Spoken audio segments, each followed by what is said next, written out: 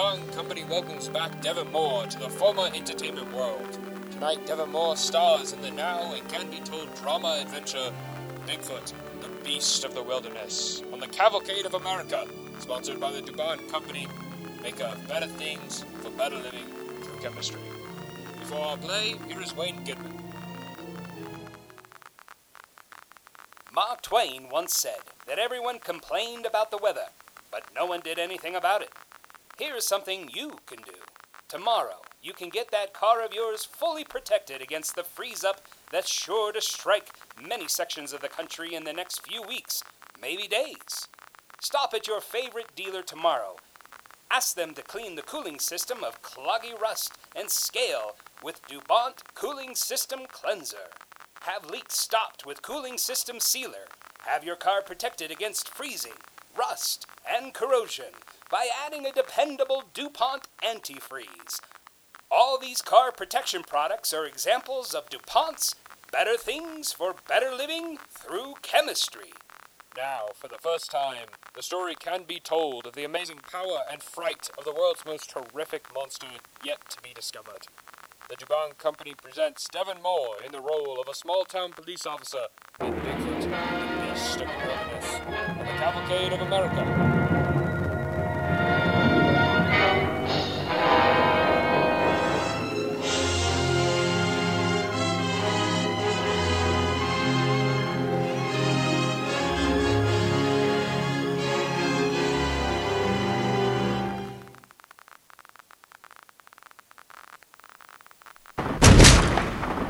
The bullet tore through the skin and muscle, piercing the left lung and killing the deer in a matter of seconds. I felt a wave of success and joy as I finally made the kill.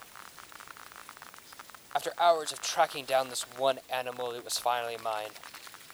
I packed up my gear, grabbed the small deer, and threw it over my shoulder. I had a long hike back to the truck, and it was going to take even longer with the added weight of the deer. I shivered as a cold breeze brushed against my wind-burnt cheeks and nose, and with it, a cold sting that made me wince. The cool mountain air reminded me of my time as a highway patrol officer monitoring the mouth of the canyon, every morning taking a deep breath of fresh air. It never grew old, and I loved every moment of it. That is, until I was dismissed due to false charges of police brutality when I was faced with a violent drunk driver.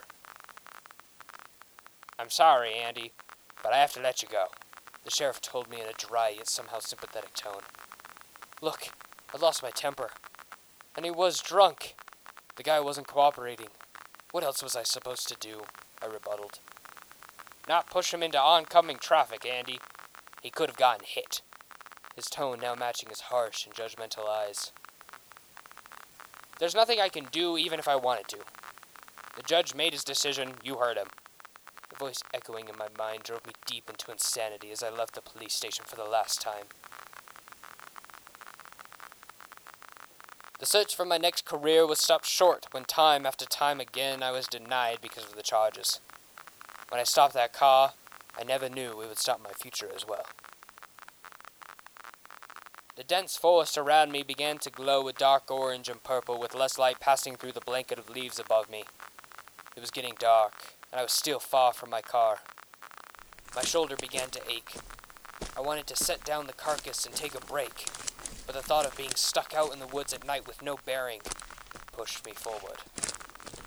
Nothing looked familiar to me. I was last here on the trail before sunrise. Now, having been tracking and hunting all day, my mind grew hazy. It was hard to think straight. I just needed to focus on the trail. The trail. Where is the trail? The forest was now pitch black in early night, and the trail that should have been right in front of me had disappeared. I dropped the deer and threw my bag to the ground. I fished out the flashlight that I used that morning.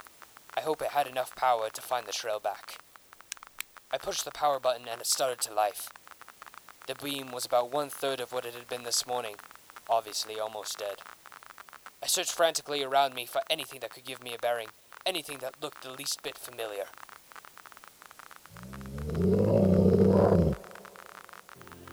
A low growl echoed from the darkness behind me. I whirled around, turned off the light. I stood alone in the darkness. The lively trees and plants around me seemed cold and dead. There was no life here except for me and what lurked in the darkness. A furious wind rushed through the trees and almost knocked me over. I could smell the carcass. It was strong after being roasted in the mountain sunlight for hours. I realized that this thing in the darkness had followed the scent and was hungry. A dark silhouette emerged from the dense woods. This was no wolf or mountain lion. It towered high above me with long, bulky arms that swung from side to side. It had to duck and turn to get past trees and foliage as it grew closer. I slowly turned my head to the deer and bag, my eyes scouring for where I had dropped the gun. A reflection from the moonlight caught my eye. The gun was about 10 yards to my right, with this thing about 30 yards in front of me. I wanted to run to the gun, but I had no idea how fast the monster could move. It grew closer and closer. My time was running out. I ran for the gun, and the dark mass followed after me, taking massive strides, closing the distance to me in seconds. I knew running was pointless. I stopped to face the behemoth that was barreling towards me. In mere seconds, I was face to face with the beast. Its hot, moist breath lingering on my damp skin. I could feel the matted hair brush against the tip of my nose. It smelled sour and made my stomach turn. The eyes were menacing and perceptive. It knew every move I would attempt. I knew there was no point. It had me. My feet left the ground and the world fell from under me. I was in its grasp, being lifted higher and higher. Without a moment's notice, the earth came tumbling towards me. I felt a sharp pain running through my body as I heard a loud snap, realizing now that I had no control of my left leg. Everything went numb, and my vision went hazy. I was lifted and slammed against the dense, cold ground again and again and again. I saw the dark, unforgiving wilderness closing in around me. For once, I finally understood what it was like to be the prey of an immortal force. I breathed in the cool mountain air and remembered everything from before. The guilt that had taken a life to build began to fade as it was harder and harder to remember. I took one last breath, prepared to let the world leave me behind.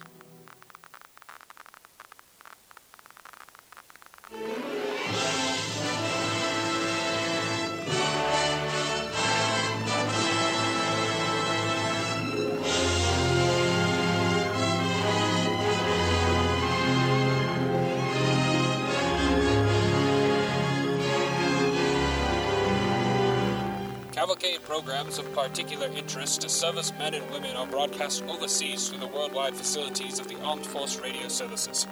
This is Tom Collins inviting you to listen next week to Loretta Young in Children, This Is Your Father, on the Cavalcade of America, brought to you by the DuBont Company of Wellington, Delaware.